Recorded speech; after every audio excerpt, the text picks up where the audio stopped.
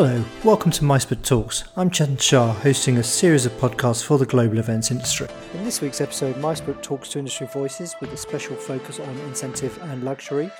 We are joined by SiteGB, who take us through the Incentive Travel Index and give us the interim results.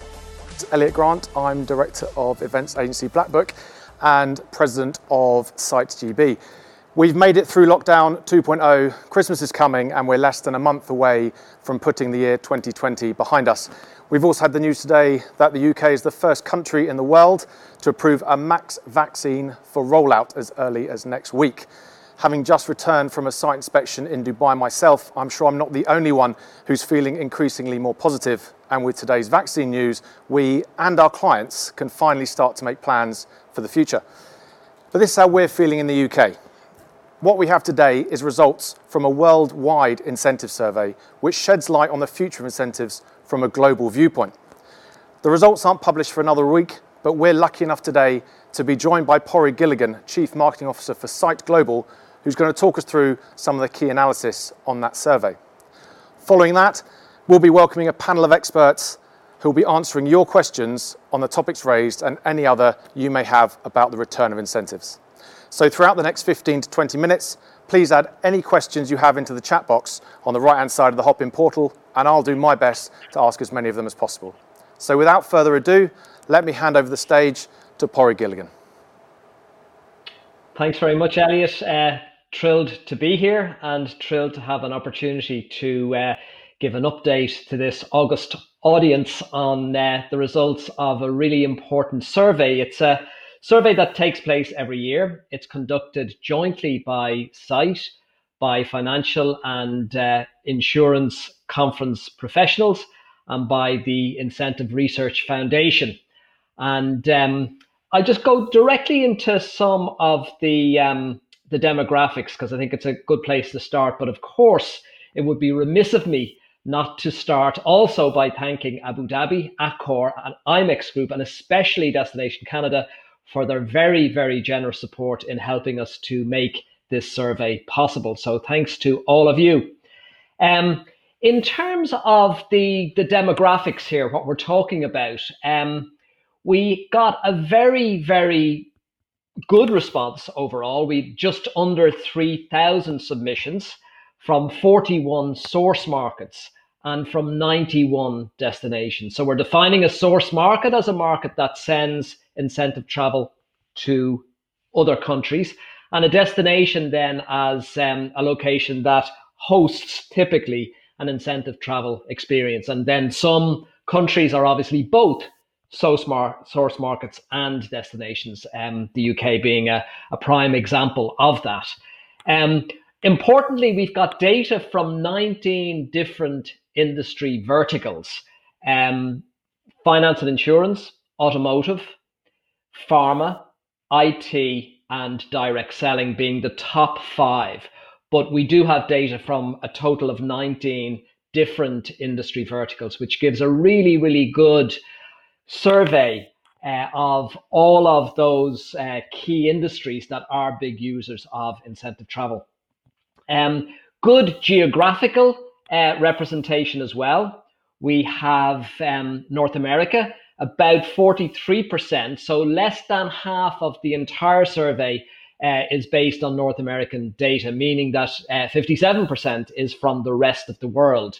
Europe at 34%, Latin America at 9%, and Asia at 14%. So certainly the most globally representative survey that we've conducted to date, particularly with the kind of numbers that we're talking about, which was just under 3,000. So let's get into some of the results.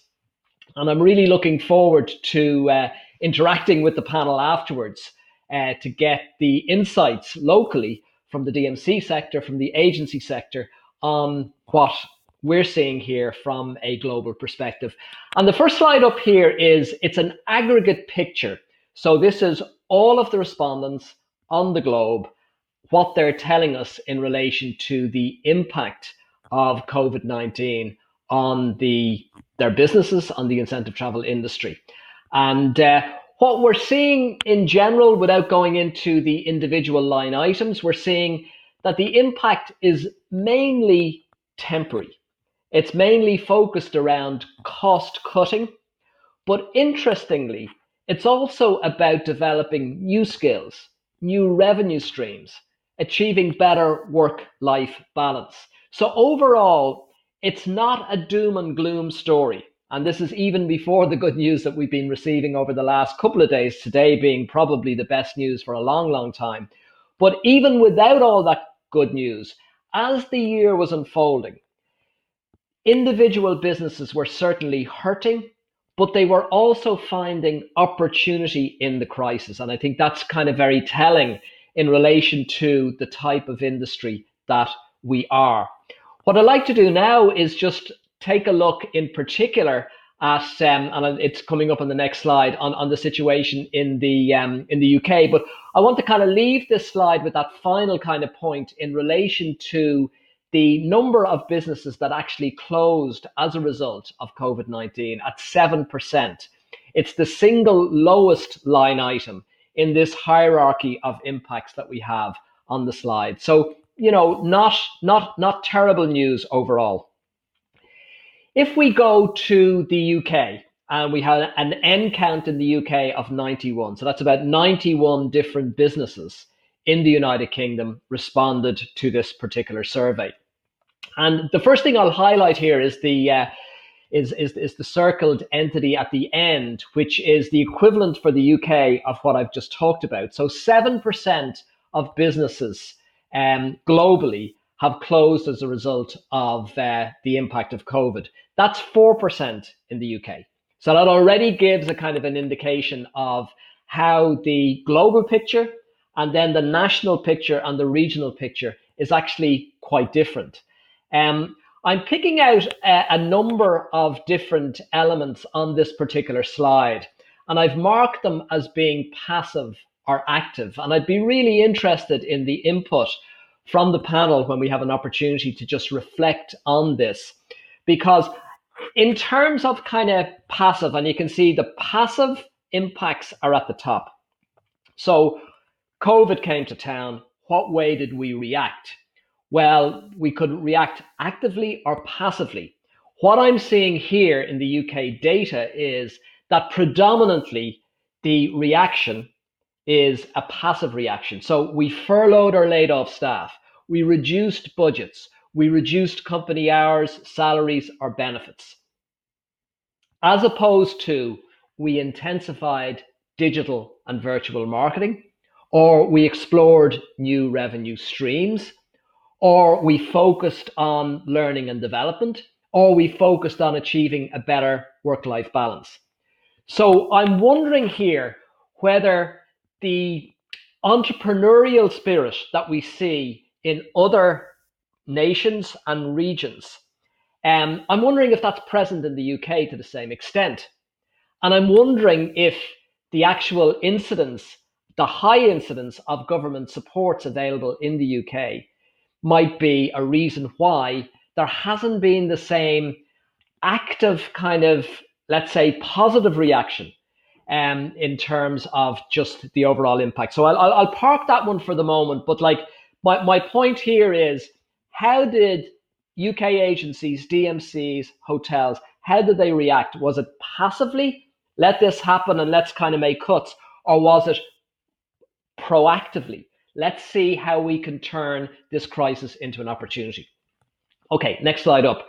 When it comes to recovery, this slide here is showing recovery in a number of different regions and nations. So the blue color is showing the aggregate kind of picture for all of the different regions in the world.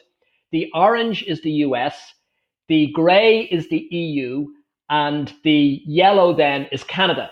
So you can see from this that on aggregate by 2023, all regions are forecasting recovery. However, that's even more pronounced in the US. They're achieving 116% of the 2019 figures already by 2023. That's not the case in the EU, and it's not the case in Canada. Let's see what it's like for Great Britain. So in the UK, First of all, the impact in the current year was much more severe, according to our figures here. So UK businesses typically lost about 84% of incentive travel activity in 2020. What they're predicting is that it'll be at 49% in 2021, in 86% in 2022. Now, as you can see, in each case, the UK picture or sentiment is inferior or worse than the average and worse than the EU. That improves by 2023, however, and the UK is at 102%. So it's projecting that it'll be back to 2019 figures and 2 percentage points more than that by 2023. Now, obviously, the question would be, if we took that survey now, would it be the same? Would we get a different kind of outcome? And I suspect we would, given the good news that we've been receiving. Here's a great slide for the DMCs. So most DMCs in Europe know that the really, really good business consistently comes from North American buyers.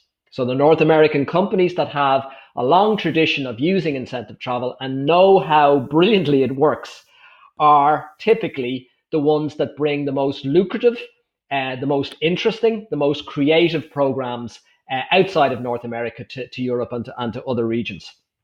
This is the picture for the last 3 years. So in 2018, North American buyers, and I should preface this by saying that it's not surprising. Most regional business stays within the region from which it's actually contracted. So for Europe, the number one location is Europe. For the United States, it's the United States. But look at the way things have changed over the last kind of 3 years. In 2018, US was first, followed by Caribbean and Mexico.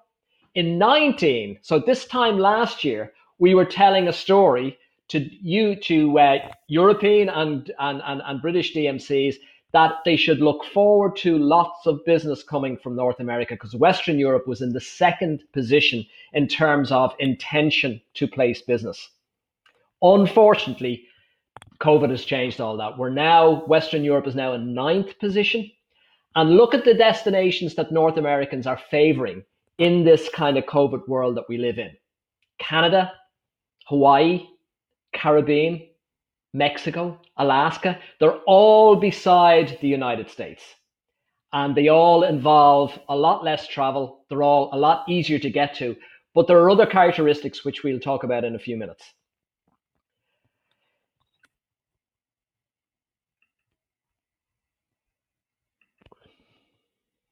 I want to look now at the story for UK buyers. So if you're on this call and you are a DMC in Turkey, hi Eda if you're online.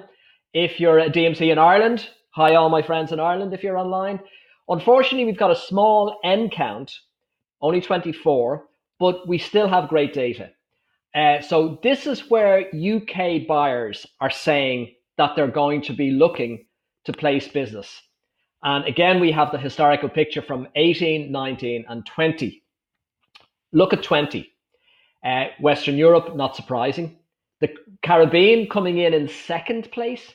The Gulf states, so Abu Dhabi, Dubai. Canada coming in after that. Then Southeast Asia. Then emerging Europe. But look at the situation as it was in 2019. The United States was in first position this time last year. The United States has dropped completely off the chart, completely, and it's actually in number 15th position for UK buyers. So what we're seeing here, what we saw in the previous slide and what we're seeing here is a definite kind of closer to home selection when it comes to destination choice.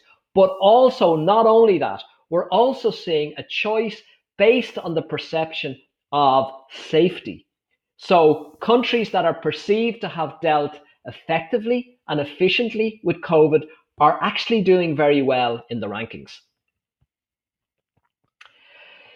Into kind of program design and inclusions, and I think this is a really, really telling slide in relation to this whole kind of zeitgeist or the new spirit of the age that's now prevailing for planners of incentive travel. So in 2019, the key success factors with an incentive travel experience where we need cultural experiences, we need group dining experiences and team building experiences, and we need a little touch of luxury or those bucket list once in a lifetime things. They were the kind of the key ingredients. Group dining and team building, obviously very much in fulfillment of corporate objectives. Corporations are obviously sponsoring these trips. They want the trips to build relationships between officers and qualifiers.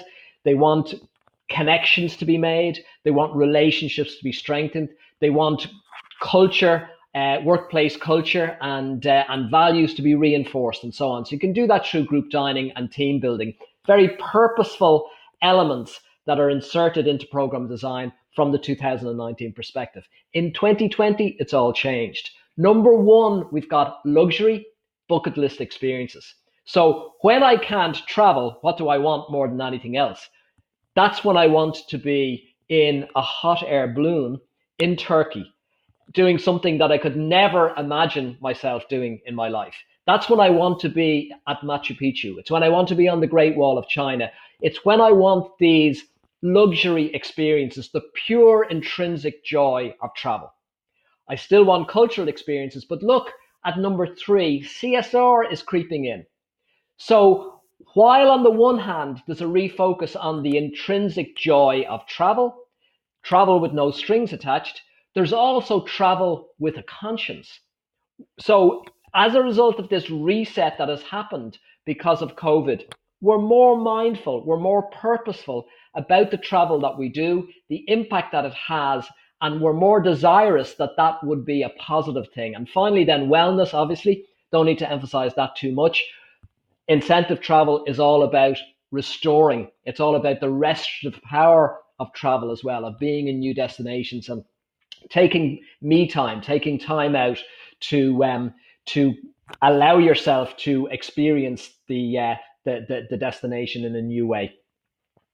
In terms of how program characteristics are shifting, there's a very, very busy slide here which I'll make a little bit easier for you by highlighting the following characteristics as being the new incentive travel 2.0. So participant safety coming out in number 1 position, but very, very closely behind that, the perception of destination safety.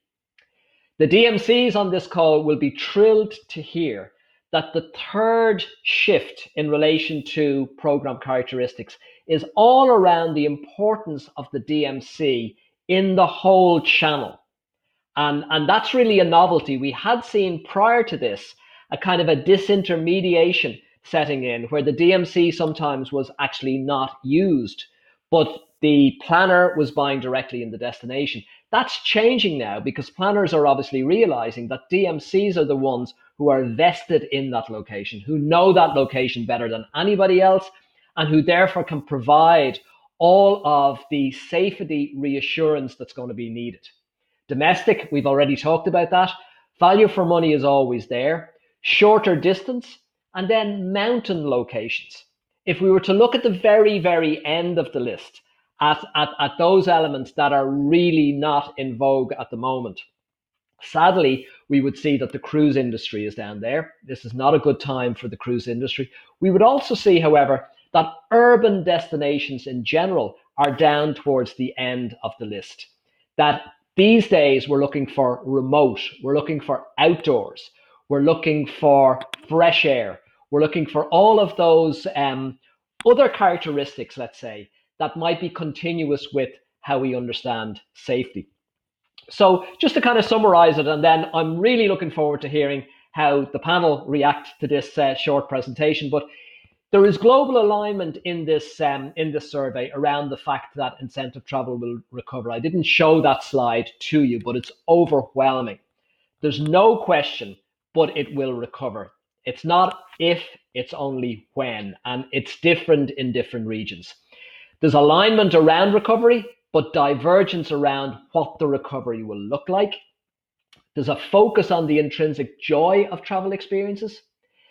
Destinations perceived to have dealt well with COVID-19 will recover quicker than others.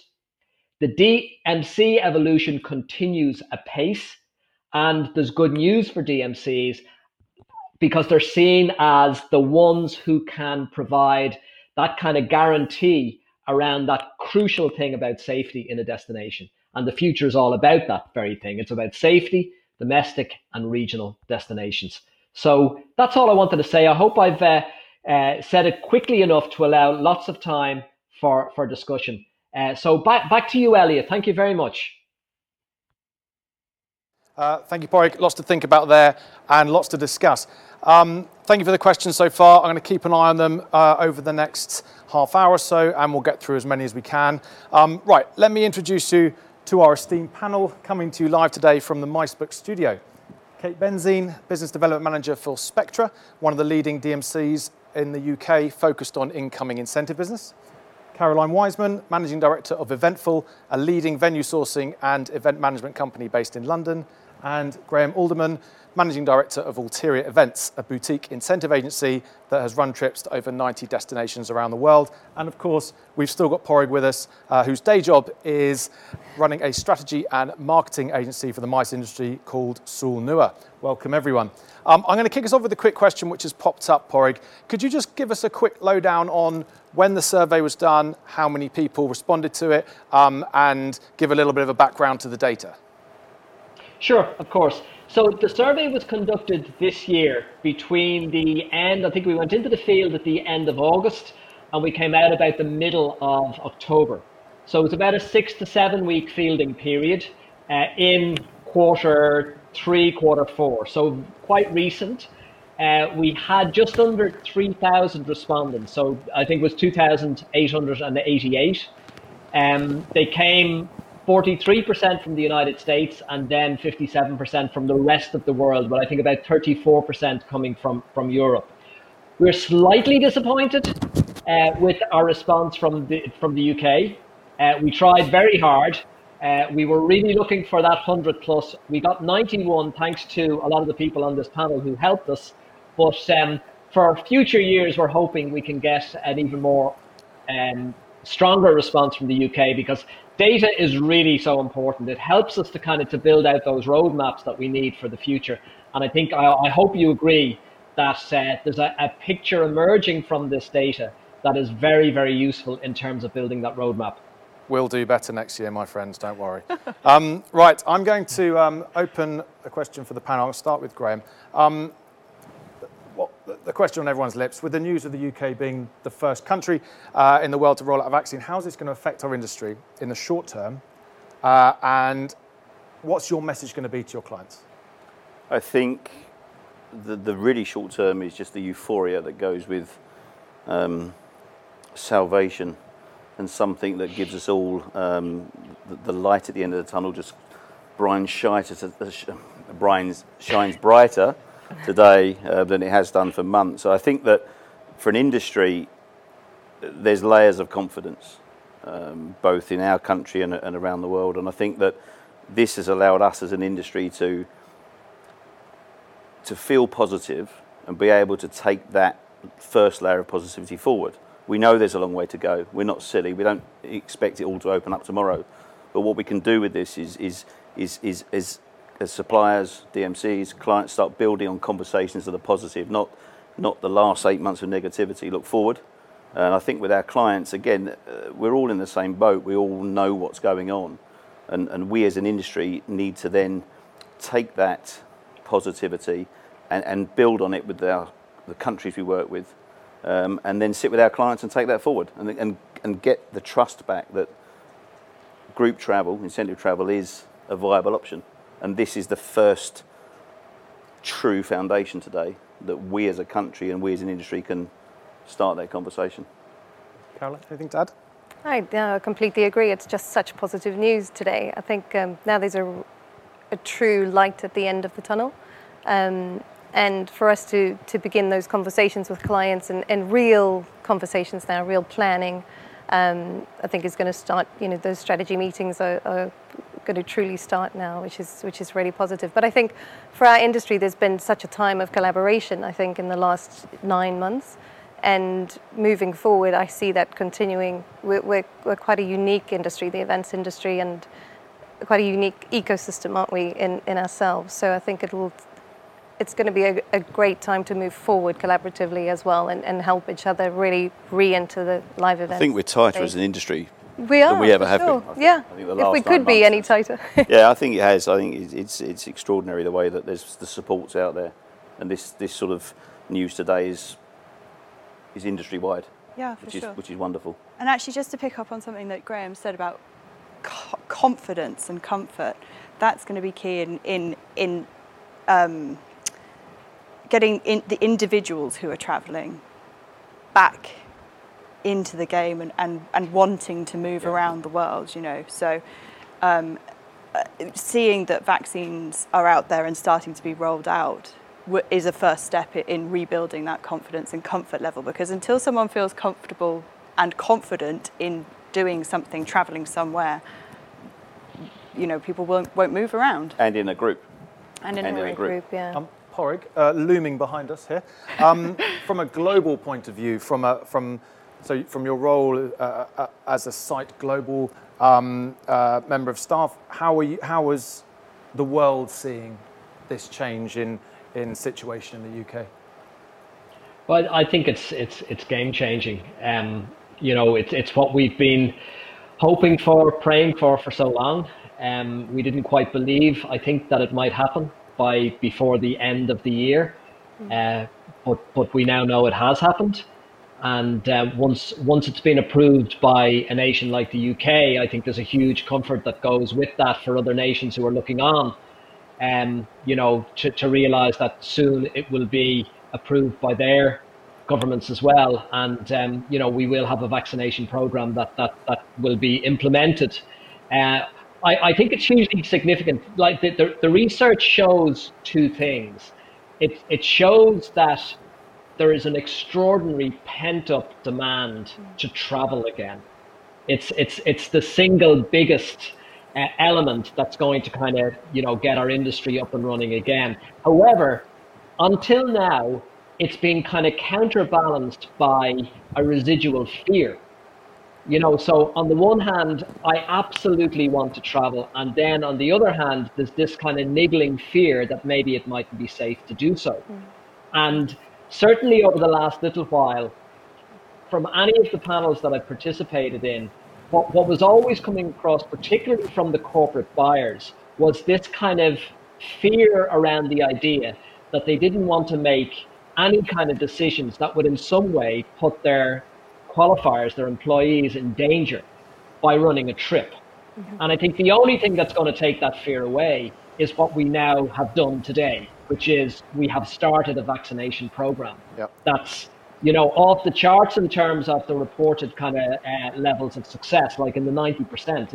It's really quite miraculous that we have those levels of success with it. But I think it's hugely significant, and I think it's going to ripple through our industry very, very fast and create a different sentiment. Such that I think if we were to ask the same questions that we asked in that survey, which were asked as recently as kind of 6 weeks ago, if we were to ask them today, we'd get a different answer. And that's exactly it, though, isn't it? That things change so quickly and have been over, you know, the number of months that we've been in this situation. So let's talk about perception for a second, and I'll come to you first, Graham. How do you think this vaccination or the news that this vaccination is here is going to change the perception of individuals, which is going to give a client the confidence that they can start booking trips again and people are going to want to go? Well, I think we all understand that the one thing that's been troubling about the last 8 months, apart from the obvious, is the fact that every country has been on a different level of dealing with the pandemic and the results, and so it's been a global pandemic, but it's been handled locally, for want of a better phrase. So for us as an industry, the vaccine is extraordinarily good news, as we know, and we've discussed that already. But I think the perception is now how other countries roll out the vaccine, because what we're doing is taking, obviously from a DM side inbound, it's great. From your side, it's huge, because it's basically saying with the vaccine, our country gets safer and safer by the day, come to us. Fantastic. And delighted for you. From our side as outbound agencies, it's about the perception in different countries, and I think it's what's important after today's great news for us is that hopefully that great news continues around the world, because these vaccines are coming out at an extraordinary speed, which is fantastic. The money that's been thrown at them, rightly so, but we need the other countries to approve the vaccine. We need the other countries that we take groups to become safe or perceptively safe from our clients, because that's what we do. We can be fantastically safe here and suggest a country that hasn't got a vaccine yet, and the client's going to go, no, thank you. So I think that's our desire now as an industry, is for this good news to carry on, and that has to carry on through the other countries that we go to, because that's where the perception changes. Caroline, you have two hats. You run international incentives. You're also a champion of UK incentives. How is today's news going to impact either of those? Does it impact either of those? Have you seen an increase in UK incentive demand? Do you think that's going to carry on? I think it is. I think that's going to be a new business model potentially with us for some time. And I hope that continues with sustainability being at the forefront, I think, now of a lot of our minds. I think domestic incentives for UK-based corporates is going to be a new thing, which is wonderful. I think that's also going to be great for the local hotel market and the events industry as a whole. For agencies like ourselves at Eventful, I mean, we have a wonderful business mix of 50%. It's pretty much 50-50 domestic business and 50% outbound international.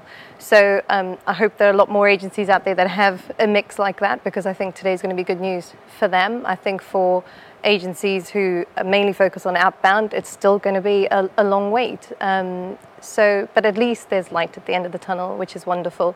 But I think a lot of agencies have innovated during this time and have started to change, the conversations they're having with their clients, and clients are beginning to really shift their perspective on their events programs. So I think there's a lot of new energy in the marketplace, which is only exciting, I think. I think, if I may, sorry, when early on in the proceedings, April, May, June, my team and I, as everybody did, looked at, well, hopefully this is all over next month, and it wasn't, but we focused on the UK side, the Glen Eagles of this world and places like that, and then suddenly it all dawned on us that actually it's no different to going overseas, in the sense that everything had the same sort of lack of clarity and hope in our, and I think you're quite right. I think that is huge now for the next sort of 6 months, and even in obviously from inbound, but also as UK agencies, is if a client says, I want to go somewhere next May, guaranteed, a country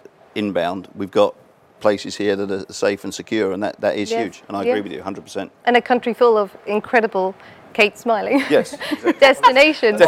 Right? Of course. Over to Kate, who your business is incoming incentives. Is this good news for you because it's going to give people confidence to come to the UK? Or is it bad news because it's going to give us the confidence to go overseas? No, actually, well, it would be interesting, as Porrick said earlier, if the question was asked of the participants again, what their answers would be. I mean, the perception that the UK is becoming a safe destination because of the vaccine is only good news.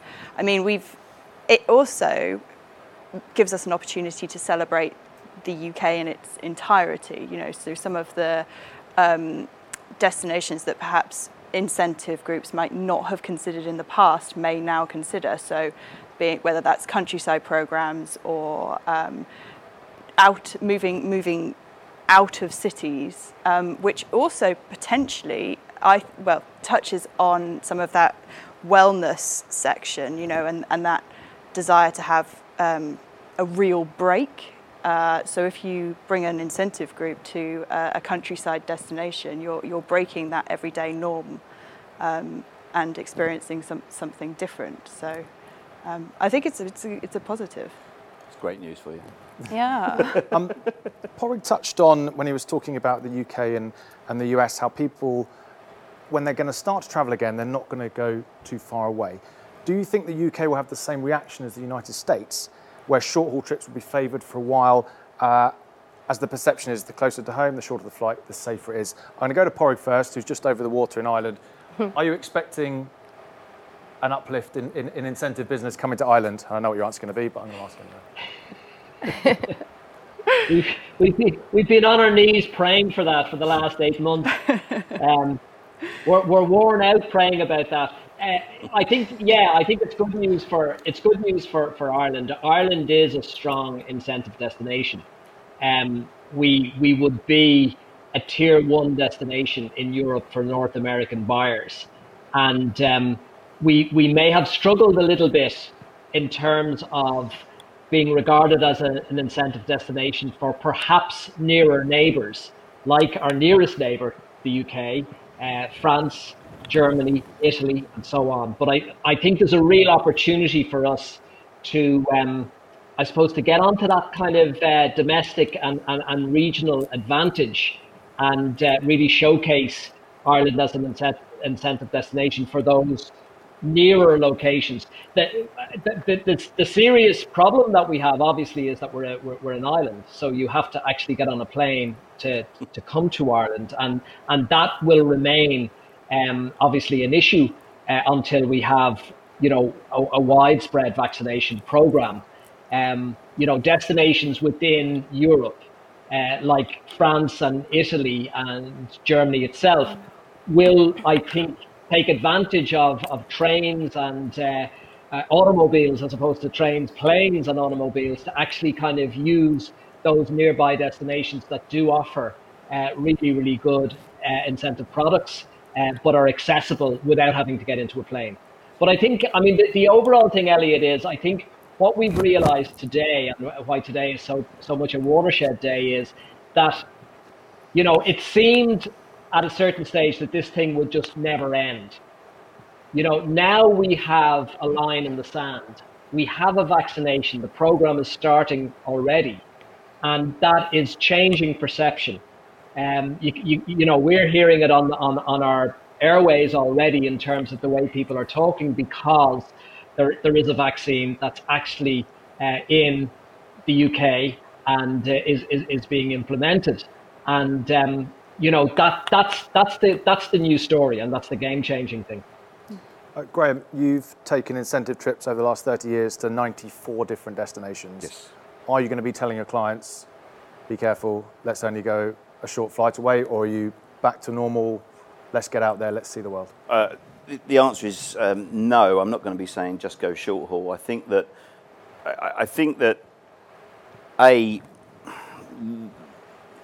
there's so much to see, and still so much to see around the world.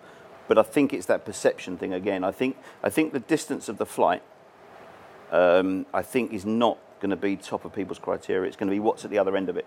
So I think if it's a 2-hour flight to a country that hasn't rolled out a vaccine or hasn't taken enough vaccine, or a 6-7 hour flight to, if I may, somewhere like Dubai at the moment, which the airlines have spent a huge amount of time and effort putting together, wellness packages, the hotels, the destination. I don't think the flight time is going to be the thing that makes people's final decision. I think it will be what's at the other end of it. So for me personally, if a client rang me up and said, where should I go?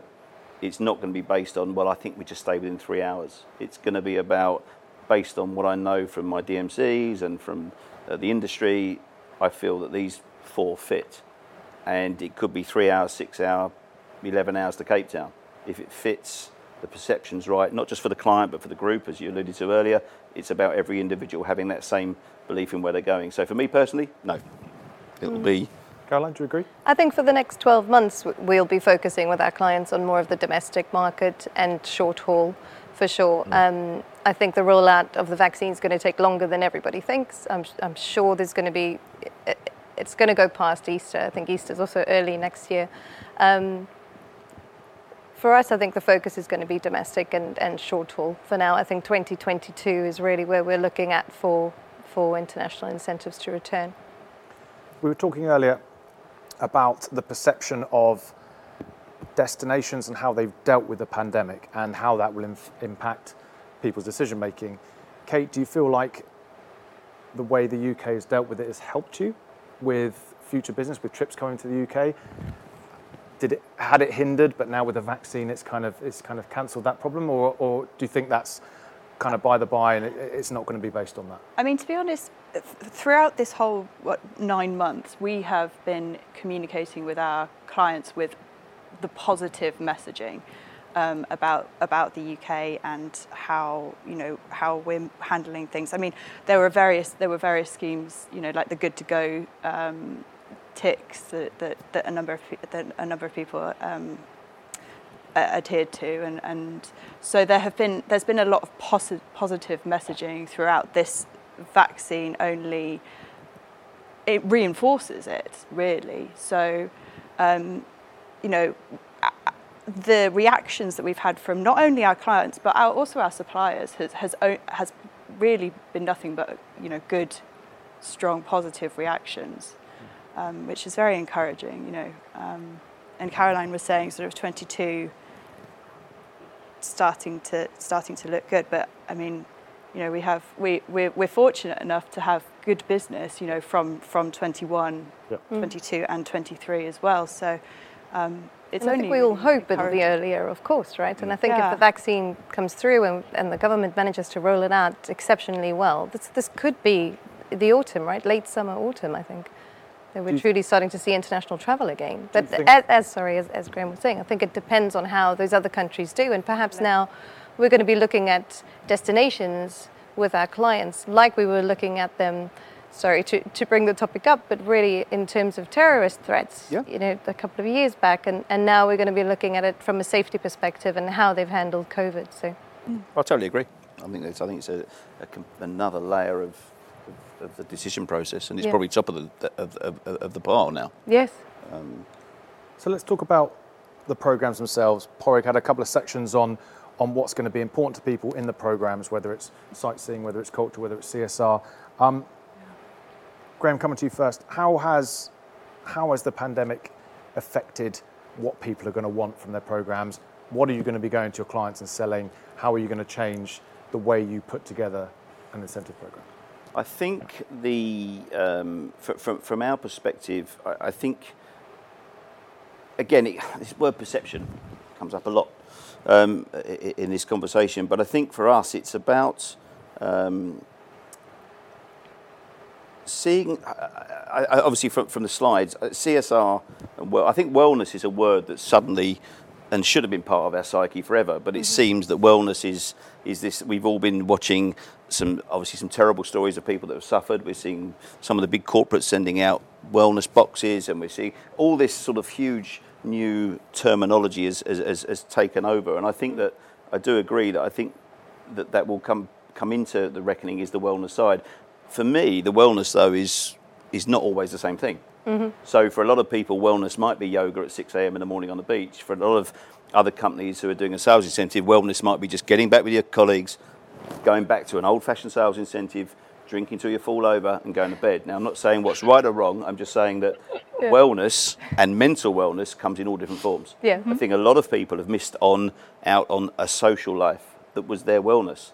And it's not to say that equates to yoga and a smoothie. It's just saying that. So I think that when you're putting wellness in there as a bracket, I think that has different conversations with clients. I think with CSR on there as well, I do think that is becoming more and more prevalent in every conversation we have, especially when we're very fortunate in our industry. We go to these wonderful countries, particularly the long haul and mid haul and long haul, where we meet a huge amount of people that have got a life less fortunate than ours, and we can do something to help. We help by just going back.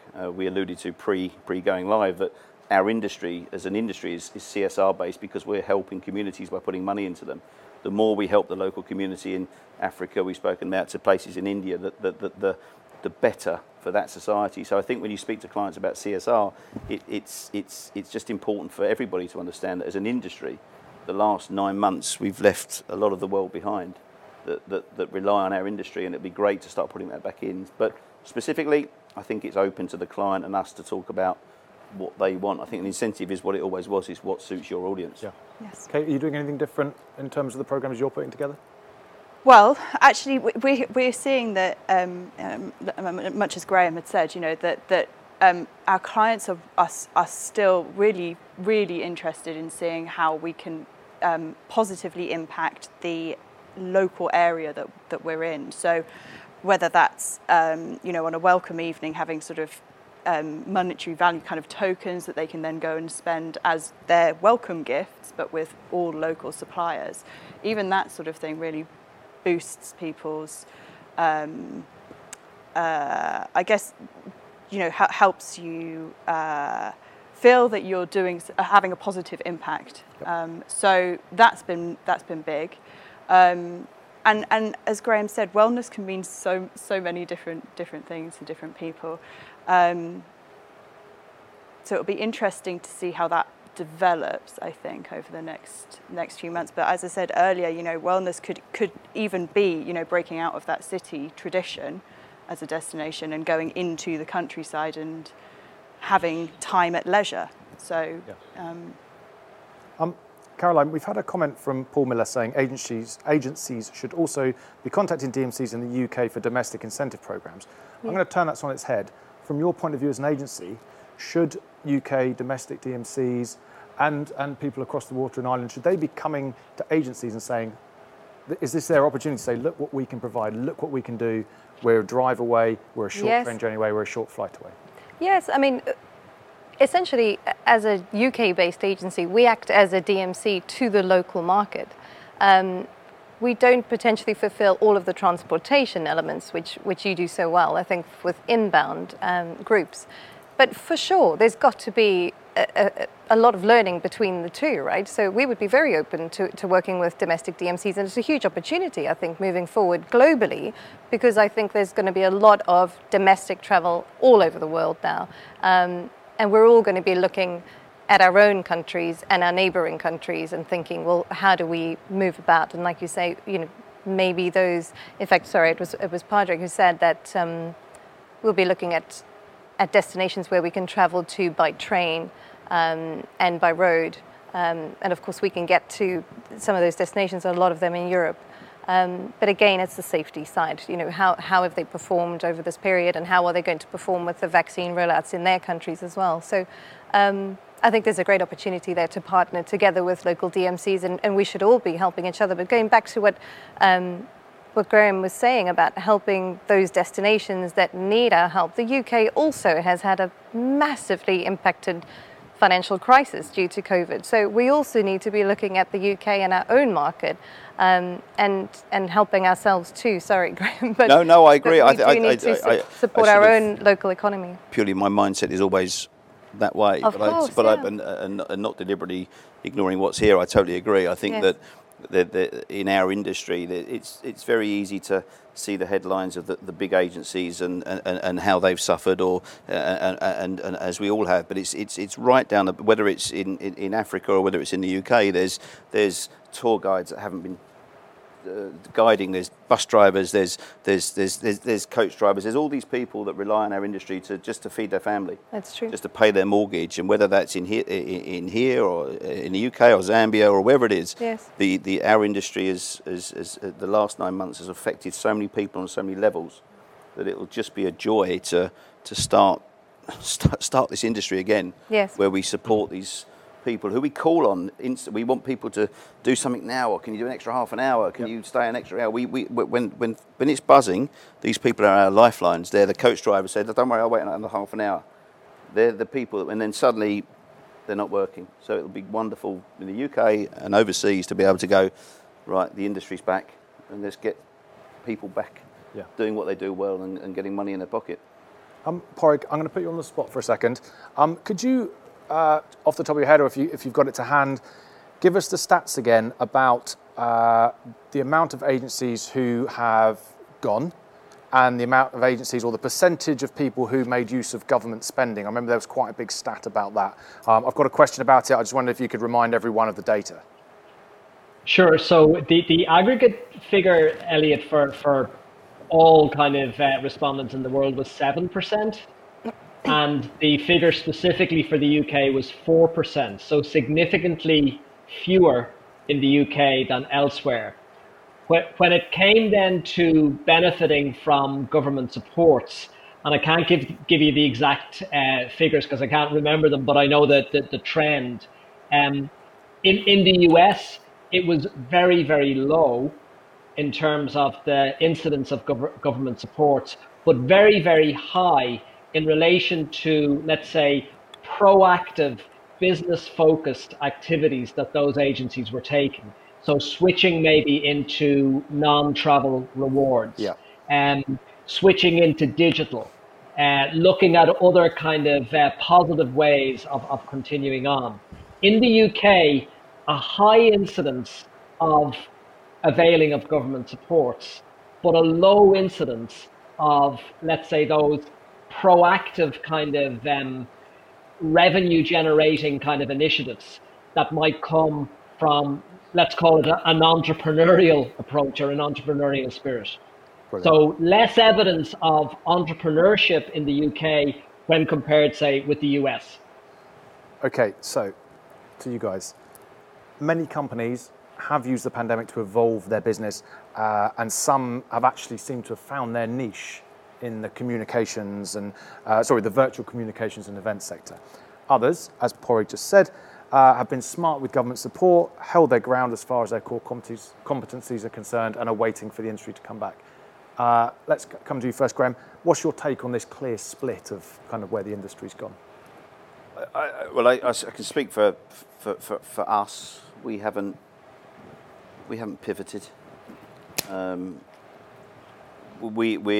We're an incentive agency. We have been for 30 years. It's what we do, and I just don't see a virtual incentive being the future. Personally,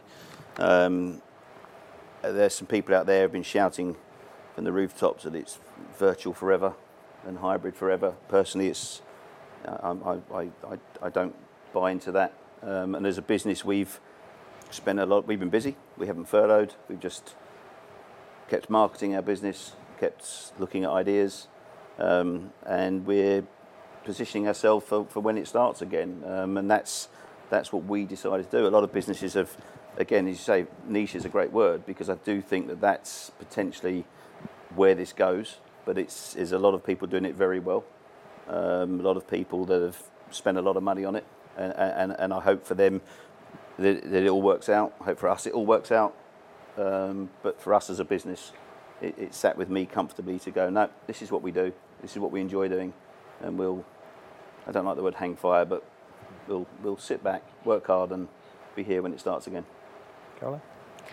It's been a very interesting year for me personally. I actually sold my business in March. So Eventful was acquired by a communications group called Arima Communications, and they own our sister agency, Cheerful 21st. So it's been very interesting for me to watch two quite different agencies and how we've both adapted and waited in certain ways. From Eventful's perspective, we've had to sit back a little and wait to see how the situation has unfolded. But from our sister agency's perspective, they've adapted incredibly well. They're very busy with virtual events and hybrid events, and so many inquiries coming in now for hybrid, especially as of this morning, I'm sure.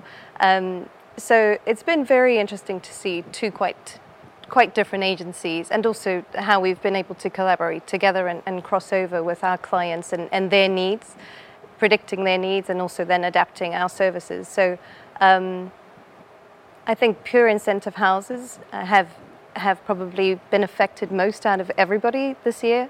We're lucky to have at least got a great business mix of domestic and international, and different types of services. So it's been hard for everybody this year, hasn't it? I mean, whether you have pivoted, whether you haven't, whether you regret not changing, regret actually changing, your way of doing business has been fascinating. But I think at the end of the day, as long as we're all going to make it through and survive and help each other, it's been tough, hasn't it? It's been a ride. Has your model had to adapt at all? Well, let's be honest, the hybrid and the virtual certainly work to drive business solutions for certain people in certain areas. But from what Porrick has presented today, and what we're just seeing everywhere, is a pent-up demand for that, live in-person incentive trip to come back. There is that pent-up demand, and we keep saying it, but there is. So with that knowledge, the power of incentives and the core of incentives with that in-person experience, live experience, will always be there, I think. And as a company, Spectra, we truly believe and are quite passionate about that. So yes, we've provided our clients with a number of we've developed a virtual fam trip with a supplier partner. We've done virtual site inspections and, for want of a better phrase, virtual sales missions.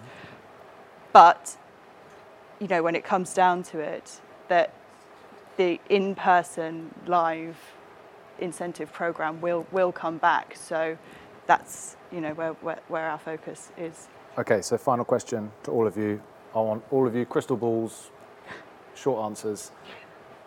The general consensus from the survey is that it'll be 2023 before there's a full recovery. Given the news today, obviously that was a few months ago, given the news today, and by full recovery I mean back to normal, you can sell everything, you can sell everywhere, and clients are ready to buy. When are we looking? I think that's going to be much sooner than 2023. I mean, like I said, we're seeing, all being well, end of 21 into 22. 2022 is thankfully a strong year for us. 21 is still, but 22 is when we're receiving live event inquiries for. So, Graham, I think that it all depends on how the world rolls out the vaccine, because I think that determines whether it's inbound or outbound. There's a whole sort of world waiting to be vaccinated, and those countries and how they deal with it will determine that end game. So if the next 3 months these relevant health organisations in their own countries sign off, whether it's Pfizer or Oxford or whoever their own manufacturers, the sooner that happens, then that could be 2022, it could be early 22, it could be late 22, it could be early 23. I think that it's just because we've had fantastic news today, which is wonderful. I think our future, our industry future, and the recovery of it is the next couple of months is very important to see how the rest of the world moves forward, because the conversations will be dependent on that. So, crystal ball, end of 22, I think that period, that after school holidays, that September, October, November incentive period, I think you could be talking from early 2022 or late 21 with utter confidence that part, the world is back open. But before then, there'll be lots of places open. Caroline? Hard to give a short answer because I think there are a few things we haven't had time to discuss. One of which is individual incentives, which I think really could take off in the next 12 months. Again, we have discussed domestic incentives, and I think those options are out there for the short term. I think the other thing we haven't had a chance to discuss is the fact that so many properties, so many hotels are offering amazing flexible terms and conditions right now. So our clients should start planning and should start booking, and we've already seen that they are starting to. We need those strategy meetings to start. And I think going back to what I was saying earlier, I think it could be as early as maybe autumn next year. It all depends. I think if I may just to interject on the last point, that I think that that full recovery is a real difficult. The word full is a huge thing to answer. But as an industry, when can we be confident that we have an industry back, whether that's a third of the world's back open or half, whatever? I think that you're talking this side of the summer, May, June, you will have 2 or 3, 4, 5, 6, 30 countries that are sitting comfortably as a vaccine's rolled out, we've rolled out, there's no quarantine, clients are happy. There'll be the Greek islands and places like that. So I think this side of the summer, there's a part recovery. I think after school holidays, there'll be another 3 or 4 months down the line, there'll be a part recovery. So I don't think full recovery is easy to predict, but I think as an industry, we start recovering, I think, in the end of the first half of next year, where there'll be clients who are confident to take groups somewhere, and then we as an industry will be confident to sell it. And that's really, I think, where your recovery starts. Porrig, let's finish on a positive note. Don't let me down. I think what everybody said is 100%. I would just add to it and look at what the corporations are doing. They're ultimately the customers. In March, I think already 2 or 3 of the big IT companies had already sort of decided that there was going to be no travel until summer of 2021. So I think that's one thing that we can actually take a lot of direction from.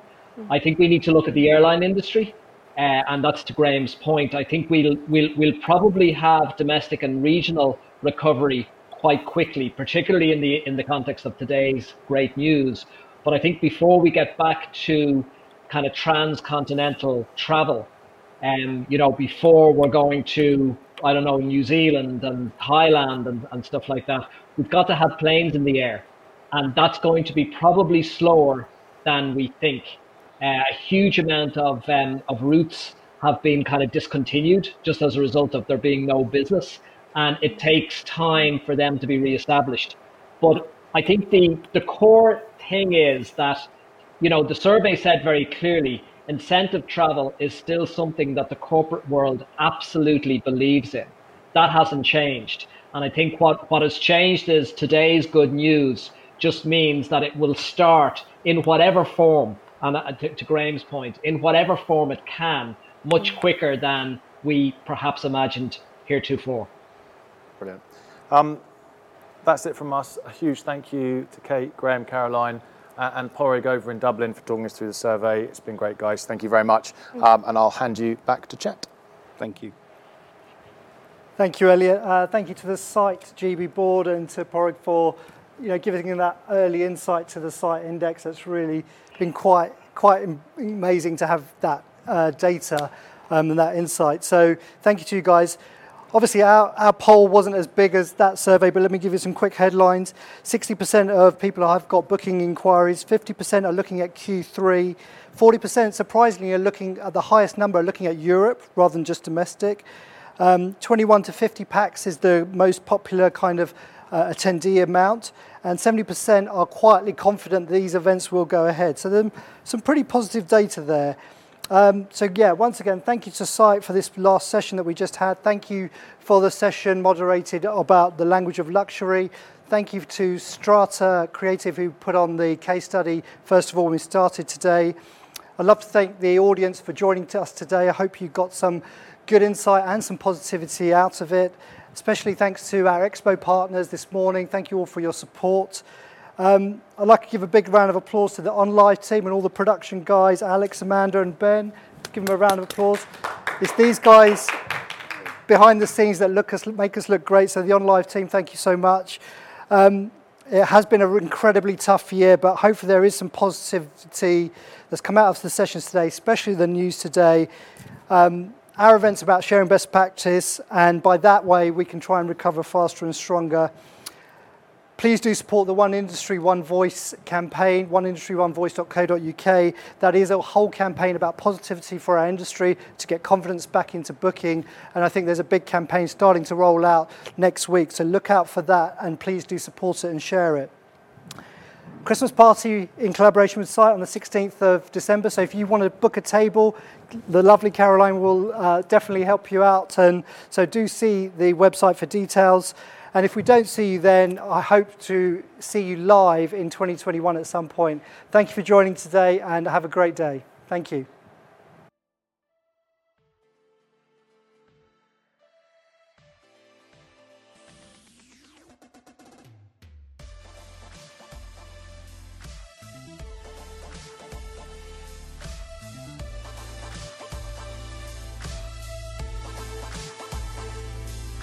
We really hope you enjoyed those talks, and if so, please rate us on iTunes or wherever you get your podcasts from. To see what the next discussions are, please go to mustbeonet.com and click on Talks in the menu bar. To contact Micebook, please email us at info@micebook.com or follow us on Instagram and Twitter.